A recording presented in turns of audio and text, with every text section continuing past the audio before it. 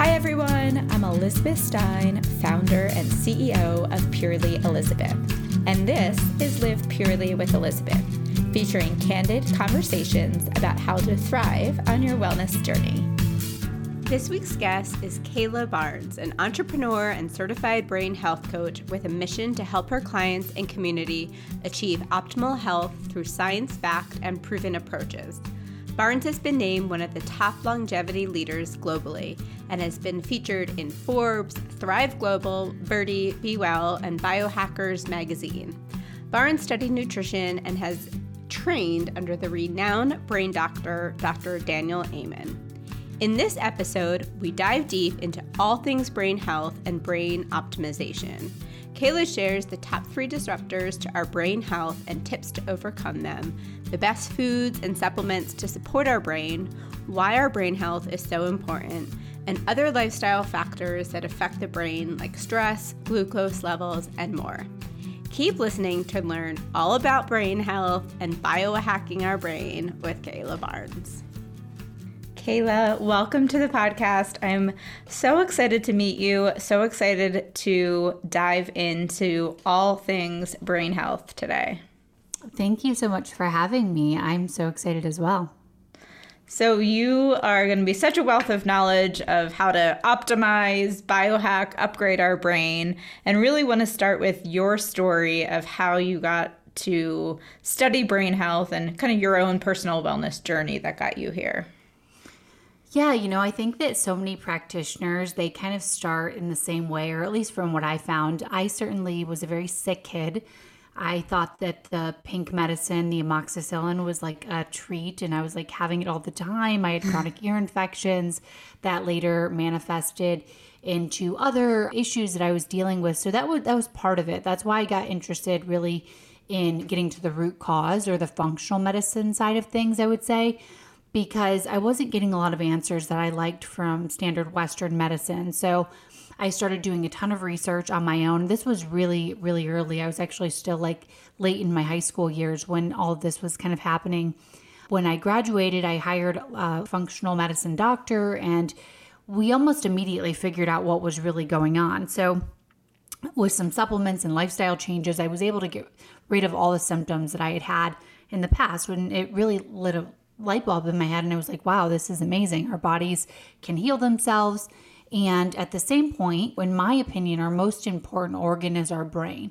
So our brain controls how we think. It controls how successful we are. It controls how our personal relationships are going to be, our mindset, and so much more. I think it's the most important organ. Also, we can't have a brain transplant at this point. So I wanted to kind of change the way that my mindset worked. And I knew that in order to do that, I was going to have to upgrade the physical health of my brain. So kind of parallel to, getting to some of the root causes on my own, I started to study nutrition in school because I was so interested in the ability of food to work as medicine. And I started looking into resources for the brain, and I came across Dr. Daniel Amen. What I love so much about him is that he was really offering a groundbreaking method in psychiatry. So most of the time, when you go to a psychiatrist, they don't actually look at the brain. So if you're having problems with your heart, they're always going to look at the heart and see what's going on. And for the most part, that wasn't happening with brain-related or mental health-related issues. So he did something called the SPECT scan, and he actually started looking at the brain and what may be wrong physically with the brain that's then leading and manifesting into different symptoms of mental health disorders. So I became ultra fascinated by him, and I started studying under him and took all of his programming, which was a game changer for me because it only focused on the brain.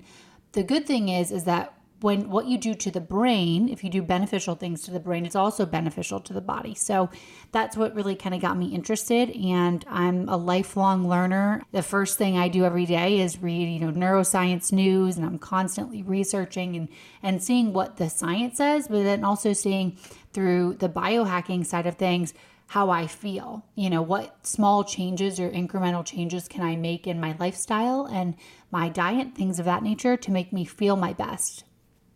So what were some of the most fascinating things that you saw from a brain scan that it would say, okay, here's the physical and then how it was manifesting? Yeah, definitely. So when you think about, for instance, like trauma or, emotional trauma, these patterns, they show up in the brain. You can see the emotional brain really, really, we kind of say it like the brain is on fire. So you see the emotional centers extremely overactive. So there's a literal physical manifestation of these different symptoms. Blood flow is super important to the brain. So when we think about brain health, I really like to think of how good is the blood flow, because if you have poor blood flow, that can also lead to a variety of symptoms, whether it be brain fog or ADHD, and you can see blood flow reduced in different areas on SPECT scans. Also, traumatic brain injuries or even light concussions. Our brain is about the consistency of soft butter. So if you think of soft butter and then our skull is really hard and bony and rigid inside, it's actually a lot easier to get a head trauma than some people might not realize. So in many cases, and through my training at the Amen Clinics, they would see these issues of maybe, and again, this is not specific to any one individual case, but maybe alcoholism or a lot of anger issues. And then when you look at the scan, you see that there was actual brain trauma. So when you kind of start to heal that, you see a lot of those symptoms lift. So it's really interesting. And to me, it makes cool. the most sense, right? Like, let's look at what's going on so we can actually start to heal the brain and then hopefully alleviate a lot of these symptoms and change the trajectory of some people's lives. It's incredible that it's just such common practice to do a scan of the heart, as you were saying, but that so few people were and continue, I suppose, to not be practicing looking at scanning the brain. Absolutely. And I hope that as we move forward, it's something that becomes more accessible, definitely, because at this point, it's not the most accessible thing. But I believe that every psychiatry system should be looking at this because it's going to give you a lot more direction. So as a certified brain health coach, can you talk a little bit about how you work with clients and like what that really means and what that really looks like? Absolutely. So I typically, and everyone can kind of specialize in different areas. I kind of work with high performers since I'm also on the biohacking side of things. So CEOs. And let's take a step back for 1 second. Like, for those who don't know, or we hear the term biohack, what does that really mean? So biohacking is upgrading the environment internally and externally to benefit your health. So we can dive really deep into all this stuff, but it could be as simple as changing your diet. It could be as simple as cleaning up your home atmosphere, whether that be toxins in the home, like candles and fragrance, or the fragrance you're putting on your body products. But then it can also be deeper stuff like testing, and there's all these crazy devices that biohackers are always posting. I have a Nanovi next to me, which is good for like reducing oxidative stress. But at the most basic level, biohacking is really, in my opinion, it's just taking control of your health, looking at your data, and then optimizing your biology so you feel your best and can perform your best. Because let's be honest, we're only here for right now a pretty short amount of time. And for me, I want to wake up every morning like bursting with energy, get a great night's sleep the day before, and just be able to show up in every way, for people that I love and all of the whole 9 yards, just feel great. Absolutely. And as we were talking about before this started to record, we might be living to 200. So we might have longer time than we think. But in the meantime, definitely need to be optimizing what we're doing in order to get to that point. Yeah. And, we have we can look at this in two ways. We have our lifespan, which is the number of years that we live. And then we have our health span, which is the number of healthy years that we live.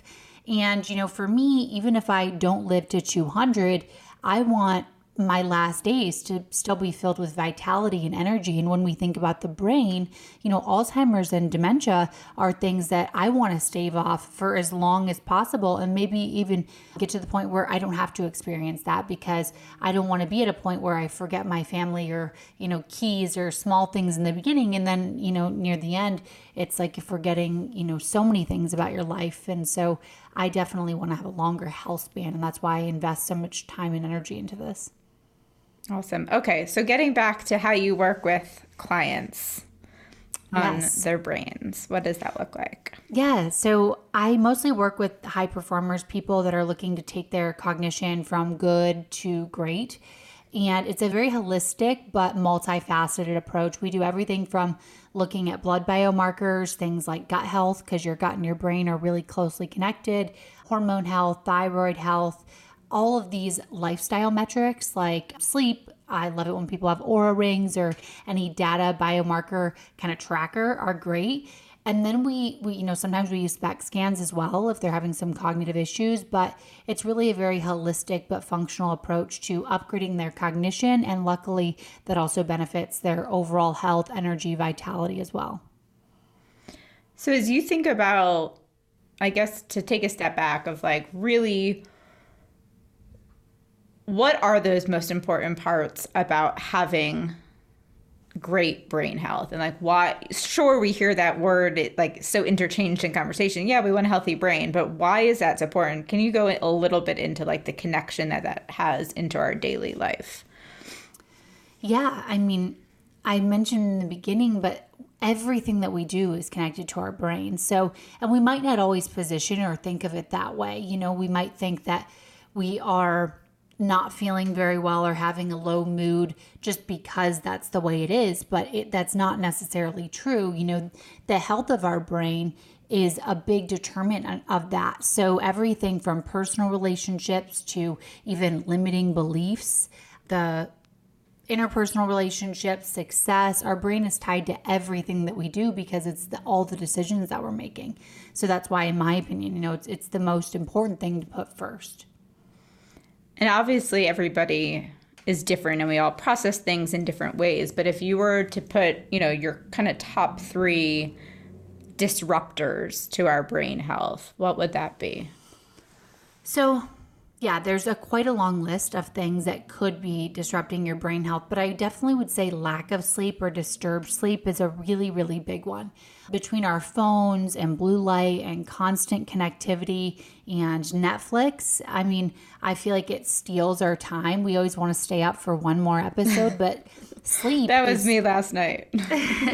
Sleep is so foundational. So when we're sleeping, something called our body's glymphatic system is activated, and that's the brain's cellular waste clearance and recycling. So if we're not getting enough sleep and we're not getting also not only just the hours, so 7 to 9 hours is what is recommended, but it also depends on the quality of sleep. So I wear an Oura ring, and that tells me how much deep sleep I get and how much REM sleep. So it's during those deeper stages of sleep that the glymphatic system is most active. So we really want the opportunity for the brain to go in, clean itself so that we can wake up feeling refreshed. Memories are stored. Sleep is one of the most foundational pieces of brain health. So I would certainly say lack of sleep or poor quality sleep is a major one. I would also say toxins. So many of us have a lot of toxins in our home that we might not even be thinking about. I mean, one huge one is mold. So if you live in an older building or even some newer buildings, if you're experiencing any symptoms like fatigue, just not feeling well, it might be worth looking into, because if you have mold in the home or a significant amount of toxins, that can present even in a SPECT scan as well as like a toxic brain. So other things that we might not be thinking about, like makeup and beauty products and household cleaners, these can all be really impactful to our bodies, our endocrine systems, and our brain. I always lose friends when I say this, but also mind-altering substances like alcohol, for instance, it truly is a neurotoxin. So I know the alcohol consumption, and I can understand why, but I know that it really increased during pandemic. And I think that we just need to be a little bit more conscious of these things, because there are studies that show that even just one glass of wine a day can actually shrink the overall volume and size of your brain. Wow. So that's something we definitely don't want to do. And then I would say the last piece, if I had to name top 3, is food. Our brain is literally made up of what we feed it, and our brain is also an extremely consumptive organ. So even though it's only about 2 to 3 pounds, it uses about 30% of our energy every day. So that means that the calories that we're consuming are then going, I literally think of it this way, and it also changes the foods that you choose to eat. I think of the food, it's just breaking down and going to my brain, and that's the fuel. So do you want your brain to be made out of like Doritos, or do you want your brain to be made out of like blueberries and grass-fed steak? So the foods that we're consuming, when we have these highly processed or inflammatory foods, if there's inflammation in the body, there's inflammation in the brain. So I always recommend people look at their inflammation levels, the HSCRP levels, because if you have high inflammation in the body, like I said, you're going to have inflammation in the brain, and food is such a big piece of that. Stress is also closely linked with inflammation. But I definitely would say looking at, and I have what I call the brain healthy diet, consists of a lot of healthy fats because the brain is made with mostly fat and water. So avocado, organic olive oil is great. Walnuts are amazing. Walnuts actually kind of look like a brain, so that's always easy to know that it's good for brain health. Wild caught fatty fish are great because they're a really good source of EPA and DHA, which the brain just really loves, those great omega-3s.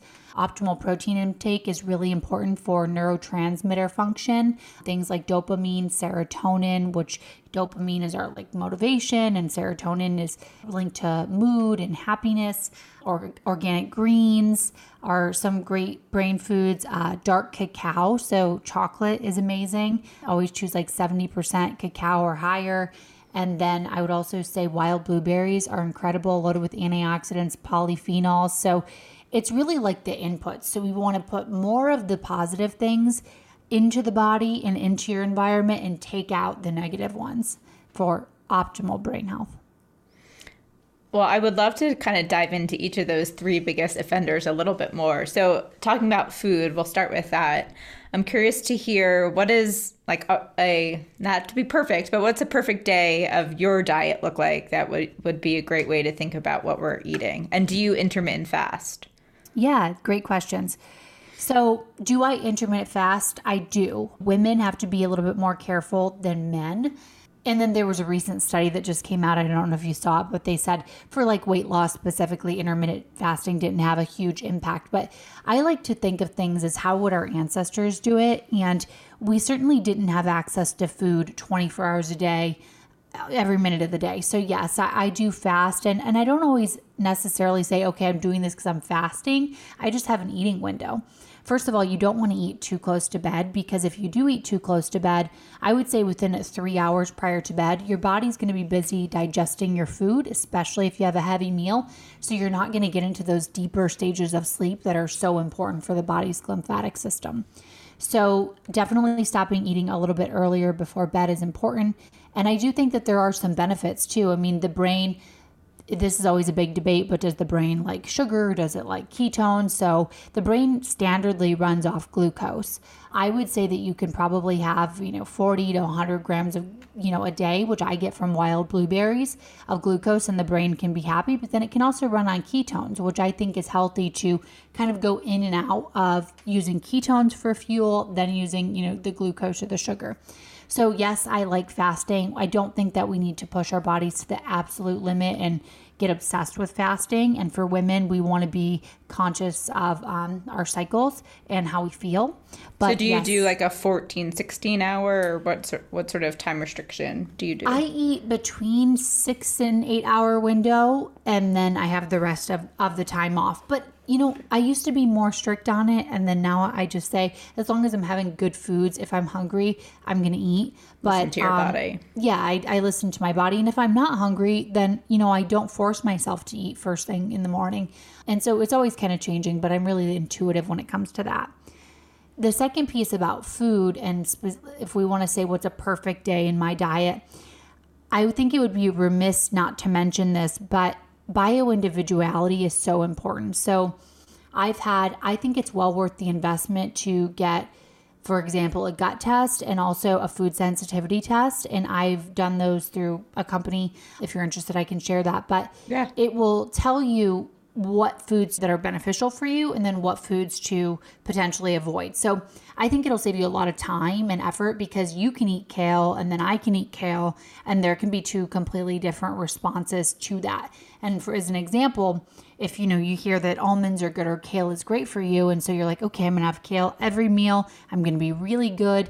and then you're doing that, but your body can't break it down based on your genetics, then unfortunately it's not going to have the same benefit. And to be honest, you're probably going to feel bloated. You're not going to be able to digest the food as well. And over time, it's almost like it's like a busy New York network of cars. And if one car gets hit, then another car, and things start to back up. So you want to have foods that are best for you. But as a rough outline, my meals, and by the way, I eat 2 meals, but I eat 2 big meals, and then I have a smoothie.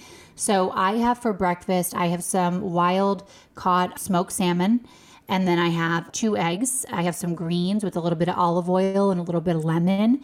And then I have a really nutrient dense smoothie. I love packing a ton of stuff in there. So I do wild blueberries. I do some colostrum. I do like an athletic greens powder that kind of covers my mineral basis for the day. Sometimes I actually put liver in there because organ meats are actually, and so sorry if anyone doesn't Not agree liver with this, oil, but like pure the meat? yeah, like the actual meat. I put it into cubes and then I freeze it and then I put it in my smoothie, because if you look at the nutrient profile, and you can certainly get this other ways, you don't have to do this, but it's one of the most nutrient dense foods on the planet in terms of magnesium and zinc and copper and all these different minerals. So I put it in there, but I try to put not so much, so the taste is like not very good. Put a little bit of that in there. I put a little bit of this Neural RX. I put some creatine because I usually work out after this. So I try to just load it up with a bunch of organic blueberries, things of that. I top it with some cacao, some chia seeds. I put my cod liver oil in there, so like my fish oil, and that's like my smoothie. So that's what I usually have in the morning. And that probably sounds like a lot. So you definitely don't have to do all that. But basically you want to have some sort of protein, some healthy fat. Oh, and I have avocado in the morning. I think I mentioned that, but some protein, some healthy fat, and maybe some like smart carbs. And when I say smart carbs, I mean a slower digesting carb. So we don't want a really refined carb, something like a sweet potato or something that's going to last you longer than, a packaged carb. So that's breakfast. And then for dinner, I usually have sometimes another salmon or some grass-fed, a little bit of grass-fed beef. And I love the way Mark Hyman said it. I think he said use beef and meat as a condiment. So it's not like a huge overtaking, but then some veggies, some organic greens. Sometimes I have a handful of nuts too. I also really love sardines. I do like sardines with a little bit of avocado mayo and some pickles or some red onions, and make it into like a salad, kind of like you would a chicken salad or something. So that's that. And then some chocolate too. I have like 2 pieces of chocolate a day. I always say it's my mood booster. Totally. Well, I do love your point, but starting that off of like, we are all bio-individual, and it is so important to find out what works for you, because definitely there is no one size fits all. But the commonality is certainly loading up on variety of great veggies, fruits, good fats, and a sparing or a condiment size of meats. Yeah, absolutely. And I think you got to pay attention to how food makes you feel.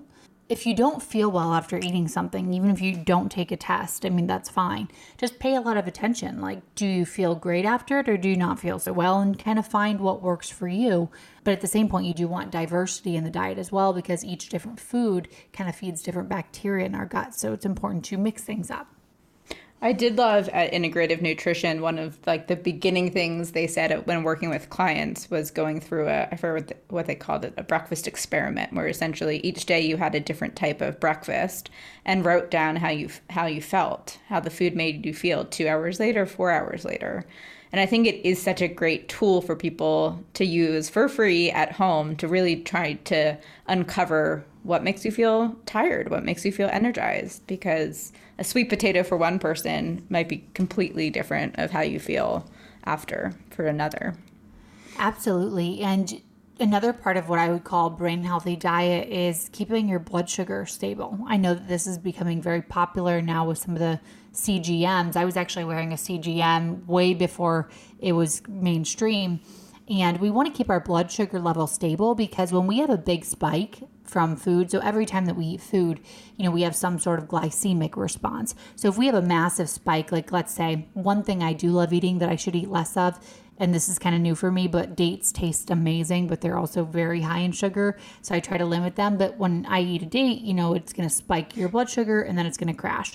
So then you feel energy for a little bit and then you feel a crash. That can also lead to brain fog. So for the most steady and stable cognition, we want to keep our blood sugar level stable. So, for example, in the morning when we have breakfast, we want to try to have a savory breakfast, not sweet, not only because it'll keep our blood sugar levels more stable, but it also, the studies show that if you have a really sweet breakfast, you're going to crash and then you're going to have massive cravings a little bit later. And, just a couple hours of time. I think in the studies, people that had a sugary breakfast were hungry 2 hours later, and people that had more healthy fats and satiating breakfast with some protein in there were hungry 5 hours later. So we want to try to, we set ourselves up for either success or more cravings later in the day, depending on what we choose the first thing in the morning for breakfast. I think I recently heard the founder of Levels talking about that if you, again, everybody is unique, but if you go on a walk a little bit after consuming something that may spike your blood sugar more, that was a good way to bring it down. Is that accurate? Is that a good biohack? That's definitely an amazing biohack. Yeah, a little walk can, actually blunt the response by like 20 to 30 points depending. So, and it can just be like 10 minutes. So there's definitely science. I feel like it's like an old adage, take a little walk after dinner to help settle the stomach, but it also is really settling your glucose. So that's definitely a good glucose hack. And then always, if you're going to have something more sweet, so even when I have blueberries, for example, I'll put a little bit of coconut meat in with the blueberries. I think it tastes great, but it also gives you a healthy fat to blunt that little bit of glucose that's in the blueberries. So if you pair a fat with a protein and then whatever your carb is, and even the order that you eat those things too. So if you're going to have a carb, a protein, and a healthy fat, if you eat the protein and the healthy fat first and then the carbs, the protein and the healthy fat are going to help blunt that glucose response. So, and everyone, is really bio-individual too, because I could eat a sweet potato and you could, and the glycemic response could be very different. Well, all this technology that's coming out is so exciting to be able to personalize and figure out what works for you.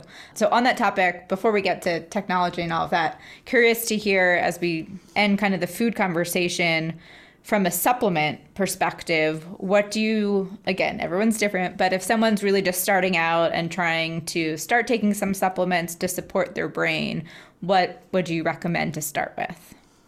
I love fish oil, especially if you're not getting enough fish in your diet. Fish oil, you got to be careful. You don't want to just grab one like right off the shelf, because if it's been sitting there, it could potentially oxidize. So I like to do like a cod liver oil, but those are great for the brain, really powerful. I love turmeric, or like it's called brain curcumin. So again, kind of working on that inflammatory response in the brain. So turmeric or brain curcumins is the one that I use. ALA, phosphatidylserine can be good. Choline is really great for the brain, which you could get that from like eggs, but you could also take it in a supplement form. I like alpha GPC for memory a little bit. So it really depends on what you're going for, but I think definitely a fish oil and maybe like a turmeric would be a good place to start. And then depending on if you want it more for like a nootropic benefit, or if you're looking for just supporting cognition, there's a couple different options there. B vitamins are really good for the brain health too. So making sure your B vitamins are optimized, and magnesium and vitamin D. So many people are deficient in vitamin D. I definitely recommend, if you can, to get the most bioavailable form, which is from the sun. But in the winter months, vitamin D is really important for brain health. So as we go back to your first biggest disruptor to our brain health and talk about sleep, I think it's something unanimously that people have trouble with getting, both, to your point, both enough of and good quality. What great tips, biohacks do you have around improving our sleep? Quite a few. So one big one is, again, alcohol. So a lot of people think alcohol makes them sleep better or puts them to sleep. And whilst it can sometimes make you more drowsy, if you have a glucose monitor or even an Oura ring, you'll see every single time that it's going to put your blood sugar on a roller coaster throughout the night, and you're not going to get good quality sleep. Also, your HRV, this is why I really, really scaled back on drinking. I maybe have like a glass of organic wine a month. But when I was looking at my Oura Ring data, it was showing my HRV would be cut in half. HRV is heart rate variability, or the amount of time in between each heartbeat. So a higher HRV is better recovery, less stress on the body. A lower HRV is, of course, more stress on the body. So alcohol is a big one. If you want to get a great night's sleep, just try not to have alcohol. Or if you are going to have it, I guess have it a little bit earlier in the day. Choose something that's organic, not loaded with all these like red dyes and chemicals and fillers. That's a big one. Blue light blocking glasses. Before, I actually like the red ones. So there's orange ones that you can wear during the day for screens. And then there's red ones that I put on probably 2 hours prior to bed. And those really start to block out blue light in all forms. And I feel drowsy pretty quick. There's also a few Google called red light phone trick. Ben Greenfield actually taught me this, but our phones, we can choose the color filters, which is kind of like yellowish tinted. But if you look up red light phone trick, it will literally go completely red. And that's good for a few reasons. It's going to completely block out the blue light, but also your phone becomes a lot less interesting to look at. So Instagram all of a sudden goes from being vivid and great looking to it's a little bit boring because everything's kind of red and you're not as interested in scrolling for so long. That's a great tip. Yeah, no, that's a game changer. And just 3 little clicks on the side of your phone and then it goes completely red. So that's a big one. Not eating right before bed, of course. So if you can stop eating like 3 hours ahead of bedtime, you're going to get a lot better quality sleep. I would also say having some sort of wind down routine. So whether or not that be some journaling or some reading, a lot of people might tend to watch a really captivating show or like anxiety inducing show. I mean, this is just kind of common sense, but if you get your nervous system activated and you're like, can't wait for the next thing, of course, it's going to be really difficult to fall asleep. So I try to have like a hard rule that I only watch either like light things, like maybe a comedy or something light, or read a book. That can certainly help.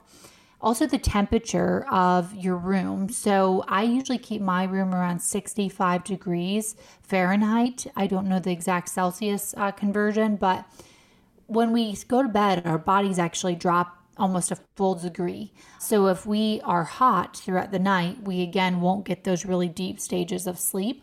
So keeping a cool room is a really easy biohack.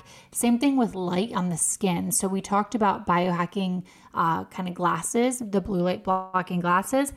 But if we have light shining in on our skin, it can still disrupt our circadian rhythm. So my entire room, like I can't see my hand in front of my face when I put my hand out. So blackout shades, or I actually, where I'm at right now, I have some, it's like a blackout paper. And then anything that is electronic, I either have a sticker over it or I remove it. The next thing I would recommend is unplugging your Wi-Fi completely at night. There's also some really cheap on Amazon. You can set a timer so it will automatically turn off, but we really want to limit EMFs in general, or electromagnetic fields, as much as we can. That's like from cell phones, from smart devices. Microwaves are notorious for emitting electromagnetic fields. But at night, it's really important to really reduce any exposure as much as possible. So I completely remove the entire Wi-Fi unit from the wall every time I go to bed. So that can also help improve sleep quality. And if you can't do the blackout room, there's some masks, things like that. And of course, things like meditation or trying to get into a parasympathetic state, which is more of a relaxed, or they say rest and digest state, versus more of a fight or flight. So doing whatever you can. Breath work can be really powerful. Yeah, so that's making sure magnesium levels are optimized as well. Super important. Look for a full spectrum magnesium because there's multiple forms of magnesium and you want to make sure that you're optimized in all areas, but magnesium plays a big role in sleep, as we know as well. How do you feel about any sleep supplements, whether it be magnesium or CBN, melatonin, any of those? Well, I think if you absolutely need it, it's better to take it. But I try and I really recommend people to figure out why they can't go to sleep. Is it anxiety? Is it ruminating thoughts? Is it the environment is wrong? Because it's okay to take a supplement. And sometimes I do. If I have a big morning the day before and I have to go to bed and I'm struggling, I take one. But in an ideal world, we don't want to get, dependent on something, because eventually the effects are going to be diminished and then we're going to just have to take more of it, find something else. So I'm okay with it, but definitely try to set the stage as well as you can to improve your quality of sleep. Yeah, I think that's really important to, like all health things, try to get to the root of the cause of what's not working. Absolutely, yeah.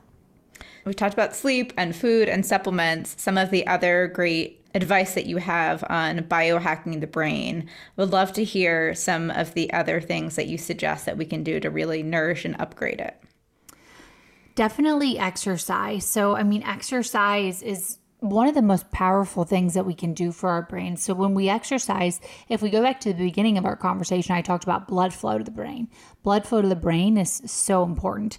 So exercise increases blood flow to the brain. When we increase blood flow, we have better oxygen delivery, better nutrient delivery.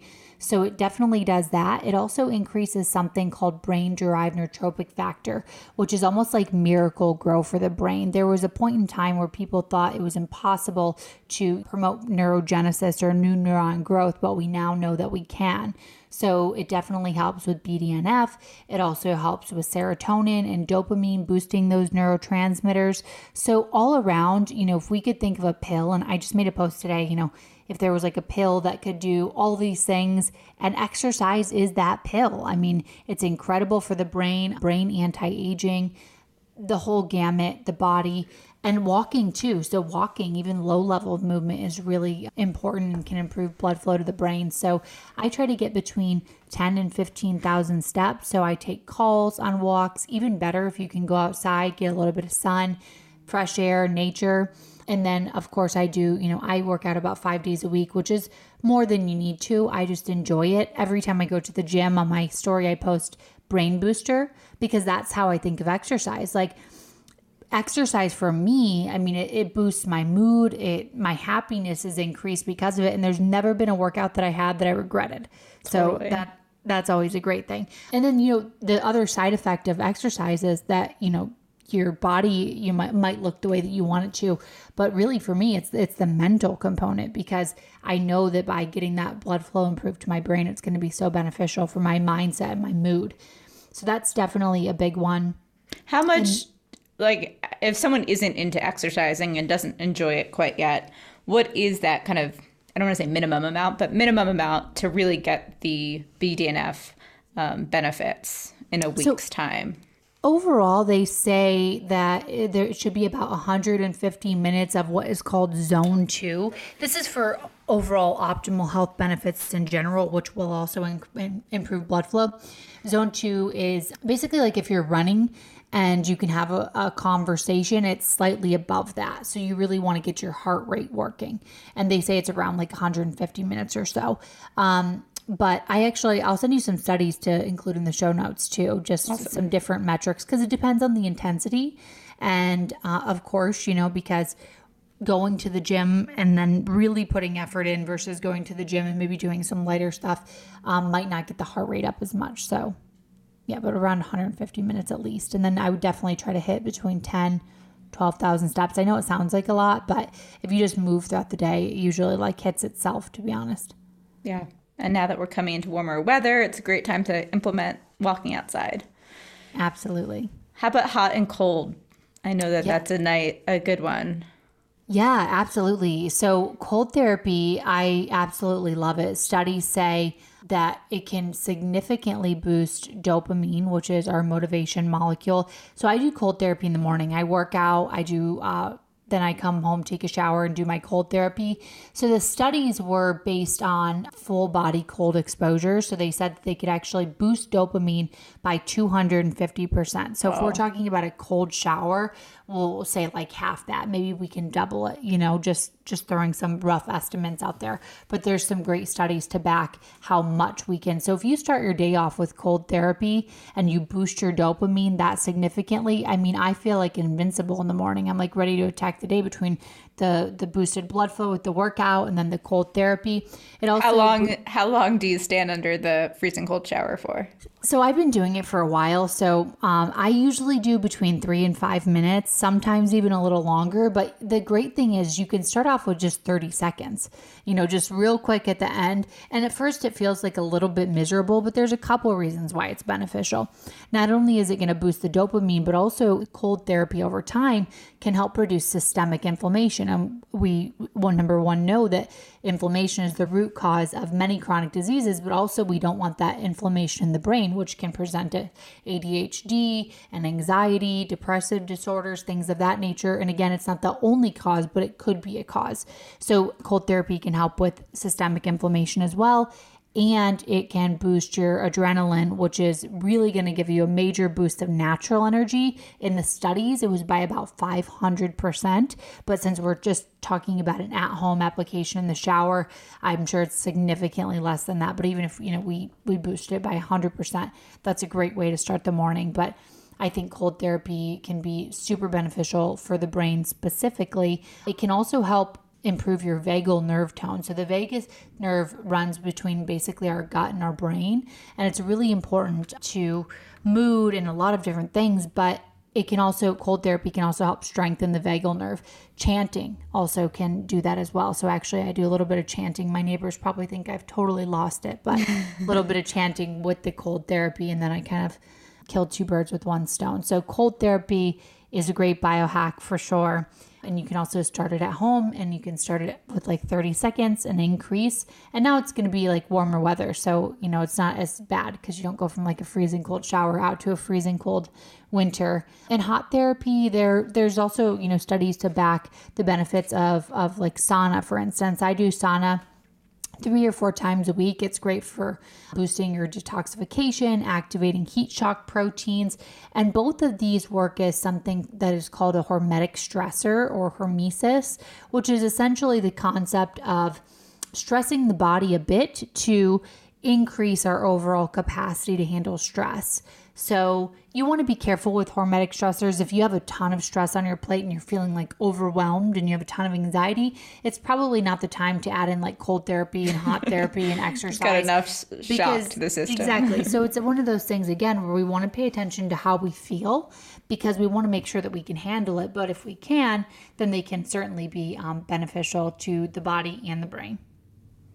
What do you think is next? As we were starting our conversation before we were recording, just talking about, all this technology that's coming into not just brain, but longevity. Curious to hear where you think health and wellness is headed to.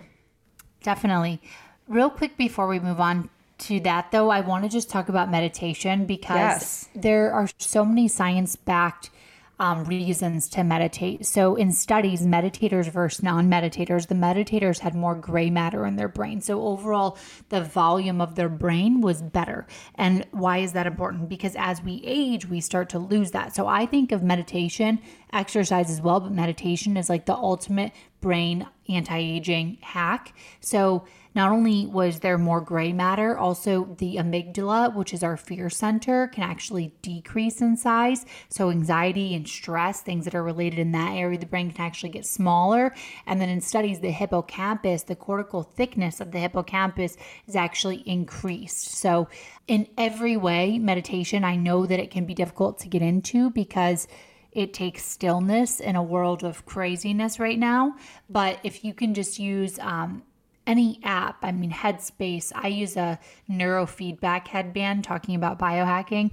It's called Focus Calm. So it actually measures the brainwave state. So we have all sorts of brainwaves that we cycle in and out of every day, theta, beta, delta. And so we cycle through these all day, and it measures the brainwave state. So you know how effective your meditation is. As a biohacker, I always want the data. So I do that, but it can be as simple as just thinking to yourself for a few minutes. So meditation, I wrote an article, maybe we'll link it here too, for Birdie, that is all the science-backed reasons to meditate, but major way to improve brain health in the short term and definitely in the long term. So meditation. For those studies, or to get the benefits, where do you feel like the amount of time that one needs to spend, or is it really, again, individualized to you? Yeah, it's certainly individualized. And the studies that I'm referencing specifically, they were years of meditation. I think it was somewhere around 5. I'll double check, but you just want to build it into a habit. So it's definitely, meditation is one of those marathon, not a sprint habits. It's something that hopefully, you can start to implement in your life for the rest of your life. But there are also short-term immediate benefits such as, lower heart rate and less stress and better mood. So there's reasons to do it for the now, and then there's reasons to do it for the long term. Have you ever listened to Mimi Bouchard, to that Superhuman app? Yes, she's so sweet, actually. I'm going on her podcast soon. Yes, I've done some of those, and I love it because she put a different spin on meditation. So it's like working meditation while walking, while doing something. I love it. I think that she's awesome, and I do too. I think it's just like such a great way, especially for someone who has a hard time to sit down and do it. Like, it's a great way to ease into your day and really make part of a daily habit. Absolutely. And with all of these things, I love to do what I call habit stacking. So if you build a new habit that you want to have onto an existing habit that you already have, it's going to be a lot easier to stick with it. So as an example, I wanted to start doing red light more frequently. So I literally put my red light panel on the back of my bathroom door. So when I get out of the shower, I'm already undressed. All I have to do is step in front of it, and then I can brush my hair. I can do everything else that I was going to do anyway. But now I have this additional benefit because, if we think about it, it looks like biohackers, that's all they do. And this could take up your entire day, right? So, either that or I put the red light panel and I do the meditation at the same time. So, or my gratitude in the red light panel. So at least I'm kind of checking more than one box because we just want to make this actually doable too. I love that. And real quick, before we move on to what's next, can you talk a little bit about benefits of red light? Yeah, sure. So there are the topical benefits of red light, which are things just like reducing inflammation in the skin. They say it can boost collagen and elastin. It's good for skin health, but I really love it for the deeper internal benefits. So red light can energize your mitochondria. Your mitochondria are the powerhouses of your cell. And so it can be really great for increasing your energy, but also there's some studies being ran, for mood disorders, things of that nature. So I think that there's a lot of potential. I think light waves in general, if we think about it, we've always been kind of run by the light, right? So we wake up with the morning sun, we go to bed as it sets. Light can be so powerful for our vision and our optic nerves. So looking at light in the morning in terms of sunlight can actually boost our circadian rhythm, wake us up naturally. Looking at light in the evening as the sun is setting can be really powerful as well for keeping our bodies on track. So I think light therapy is great. But yeah, I like obviously the topical benefits and the internal benefits. Great. So what's next in wellness? Yeah, so we were chatting about a book that kind of lays out a bunch of really interesting things, like very sci-fi feeling, right? Like these mini robots going in, taking little samples.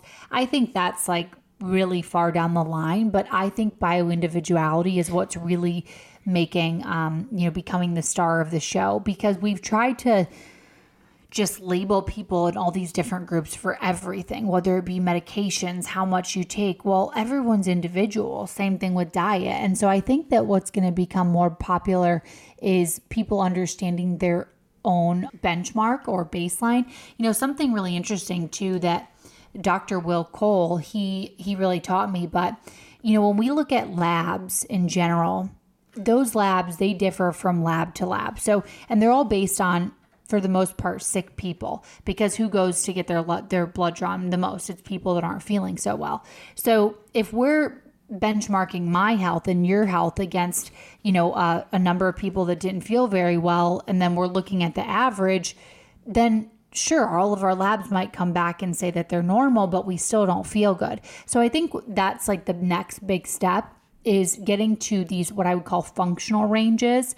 And that's what functional medicine looks at. So what, based on your own genetics and your own body, is going to be best for your personal hormone levels and your gut health, things of that nature. And I think gut health is the next big one. We all talk about it, but I think that these two things, if we implemented them really well into standard medicine, I think people would feel so much better.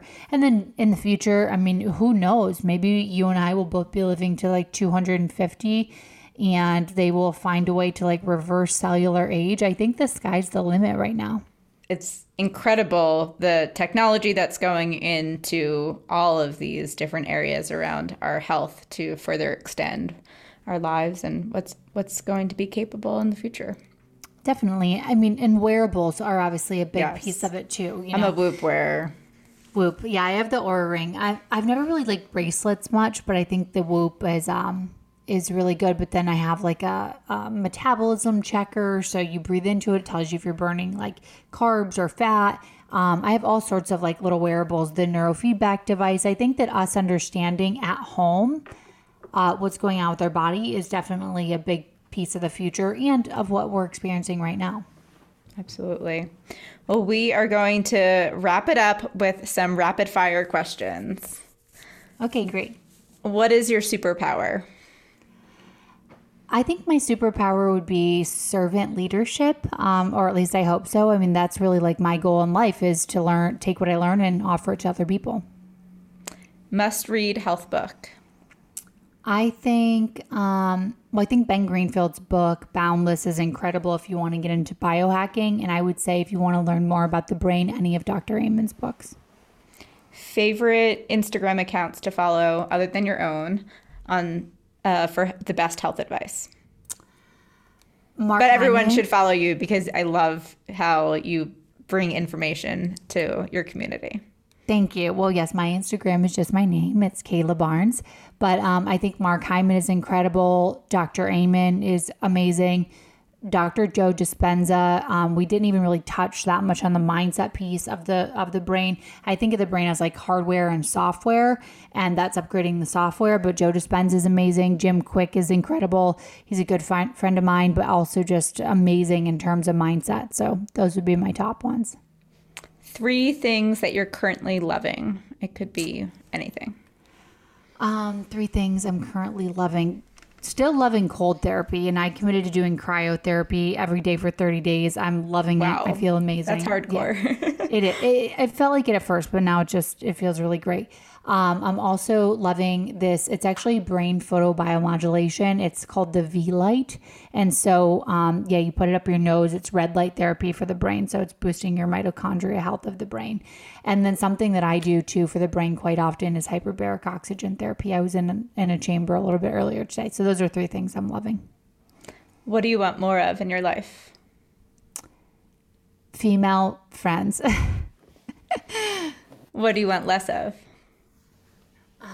I think stress in general in society, I want this to alleviate a little bit because I think it's really unfair for a lot of people. And I think that it's really shifted how people's brains are working. And I would really like us just to get back to normal where we can, hug people and go out and have fun. And joy is a big part of life. So I hope that changes soon. A meal that you'll never forget. I do love grass-fed, grass-finished steak. So for me, like steak is a really good one. So I'll never forget, I guess, a sous vide steak because it's the cleanest way to cook. Just don't use a plastic bag. I use a stasher bag with some grass-fed butter and like a blueberry compote and some carrot fries are so good. Yeah. And lastly, what is your number one non-negotiable to thrive on your wellness journey? Going to bed on time.